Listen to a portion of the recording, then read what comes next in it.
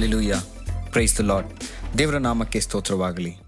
ಪ್ರಿಯರೇ, ಈ ಒಂದು ದಿನದಲ್ಲಿ ದೇವರು ನಮಗೆ ಕೊಟ್ಟಿರುವಂತಹ ವಾಕ್ಯವು ಏನೆಂದರೆ, ದೇವರಿಗೆ ದ್ರೋಹ ಮಾಡಬಾರದು. ದೇವರಿಗೆ ಎಂದಿಗೂ ದ್ರೋಹ ಮಾಡಬಾರದು. ಮತ್ತಾಯನು 27ನೇ ಅಧ್ಯಾಯ 3ನೇ ವಚನವು ಹೀಗೆ ಬರೆಯಲ್ಪಟ್ಟಿದೆ: ನಾನು ನಿರಪರಾಧದ ರಕ್ತವನ್ನು ಹಿಡಿಕೊಟ್ಟು ಪಾಪ ಮಾಡಿದ್ದೇನೆ ಅಂದನು. ಇವತ್ತಿನ ದೇವರ ವಾಕ್ಯವು ಬೈಬಲ್ನಲ್ಲಿ ಬರುವಂತಹ ಒಂದು ಮುಖ್ಯವಾದ ಮನುಷ್ಯನ ಕೊನೆಯ ಮಾತುಗಳು ಏನೋ ಅದುವೇ. ಹೌದು ಪ್ರಿಯರೇ, ಕೊನೆಯ ಮಾತುಗಳು ಎಂದು ನಾವು ಹೇಳುವಾಗ ಅದರ ಅರ್ಥ ಏನೆಂದರೆ, ಒಬ್ಬ ಮನುಷ್ಯನು ಅವನ ಮರಣವನ್ನು ಹೊಂದುವುದಕ್ಕೆ ಮುನ್ನ ಮಾತನಾಡುವಂತಹ ಮಾತುಗಳೇ ಕೊನೆಯ ಮಾತು ಎಂದು ನಾವು ಹೇಳಬಹುದು. ಇತಿಹಾಸದಲ್ಲಿ ಅನೇಕ ಜನರ ಕೊನೆಯ ಮಾತುಗಳು ಬರೆಯಲ್ಪಟ್ಟಿವೆ.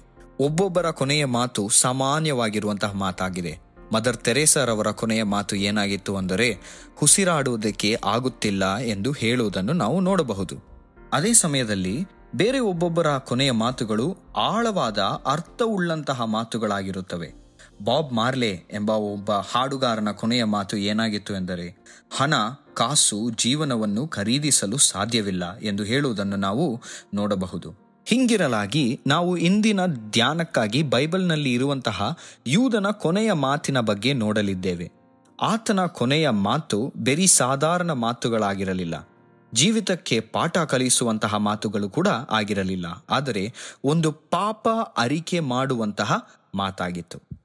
ಪ್ರಿಯರೇ, ಯೂದನ ಬಗ್ಗೆ ನಾವು ಮಾತನಾಡೋಣ.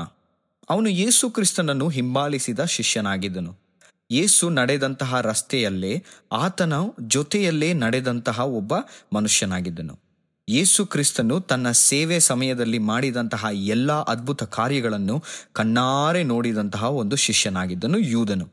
ಒಂದು ಸಾಧಾರಣ ಗೆಳೆಯನಾಗಲ್ಲ, ಆದರೆ ಯೇಸು ಕ್ರಿಸ್ತನನ್ನು ಆತನು ಪರಲೋಕದಲ್ಲಿರುವ ದೇವರ ಒಂದೇ ಮಗನಾಗಿ ಮೆಸ್ಸಾಯನಾಗಿ ಇರುವುದನ್ನು ಆತನು ನೋಡಿದನು.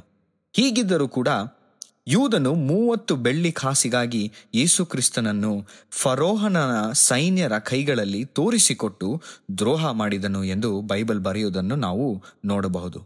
ಆ ಒಂದು ಘಟನೆಯನ್ನು ನಮ್ಮ ಕಣ್ಣಿನ ಮುಂದೆ ತರೋಣ.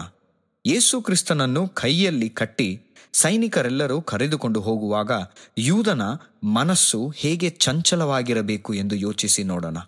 ದೃಶ್ಯ ಇಲ್ಲದೆ ಇದ್ದವರಿಗೆ, ಕಿವಿ ಕೇಳದೆ ಇದ್ದವರಿಗೆ, ಶರೀರದಲ್ಲಿ ಅನಾರೋಗ್ಯದಿಂದ ಬಂದವರಿಗೆ ಅದ್ಭುತಗಳನ್ನು ಮಾಡಿದಂತಹ ಆ ಕೈ, ಬಿಡುಗಡೆಯನ್ನು ನೀಡಿದಂತಹ ಯೇಸು ಕ್ರಿಸ್ತನ ಕೈಗಳು ಈಗ ಕಟ್ಟಲ್ಪಟ್ಟಿವೆ. ಸಾಗರದಲ್ಲಿ ಶಾಂತಿಯು, ಪಕ್ಷಿ ಗಿಡ ಮರಗಳು ಪರಿಪಾಲಿಸುವಂತಹ ಯೇಸು ಕ್ರಿಸ್ತನ ಕೈಗಳು ಈಗ ಕಟ್ಟಲ್ಪಟ್ಟಿವೆ.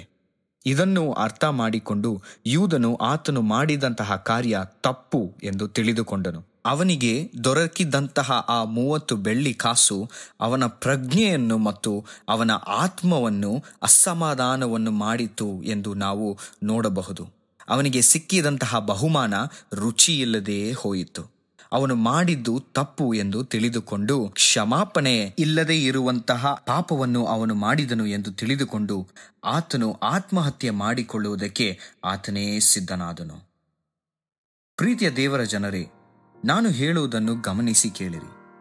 ದೇವರಿಗೆ ಇಷ್ಟವಿಲ್ಲದೇ ಇರುವಂತಹ ಕಾರ್ಯಗಳನ್ನು ನಾವು ಯಾವಾಗ ಮಾಡುತ್ತೇವೋ ಆಗ ನಾವು ದೇವರಿಗೆ ದ್ರೋಹ ಮಾಡುತ್ತಿದ್ದೇವೆ.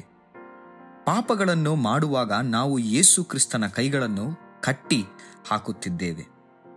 ದೇವರನ್ನು ದೂಷಿಸಿ ದೇವರ ನಾಮಕ್ಕೆ ಅವಮಾನ ಬರುವಂತಹ ಕಾರ್ಯಗಳನ್ನು ನಾವು ಮಾಡುವಾಗೆಲ್ಲ ದೇವರನ್ನು ದೂರ ತಳ್ಳಿಬಿಡುತ್ತಿದ್ದೇವೆ ಎಂದು ನಾವು ತಿಳಿದುಕೊಳ್ಳಬೇಕು.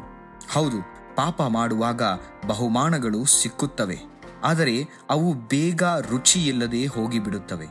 ನಮ್ಮ ಆತ್ಮ ಚುಚ್ಚಿ ನಮ್ಮ ಮೇಲೆ ಇಟ್ಟಂತಹ ದೇವರ ಪ್ರೀತಿಗೂ ಮತ್ತು ದೇವರಿಗೂ ನಾವು ದ್ರೋಹ ಮಾಡಿಬಿಡುತ್ತಿದ್ದೇವೆ. ಈ ದಿನದಲ್ಲಿ ನಮ್ಮ ಪಾಪವನ್ನು ಬಿಟ್ಟು ಬಿಡೋಣ. ನಮ್ಮ ಪಾಪಗಳಿಗೆ ಒಂದು ಮುಕ್ತಾಯವನ್ನು ನಾವು ಹಾಕಿಬಿಡೋಣ.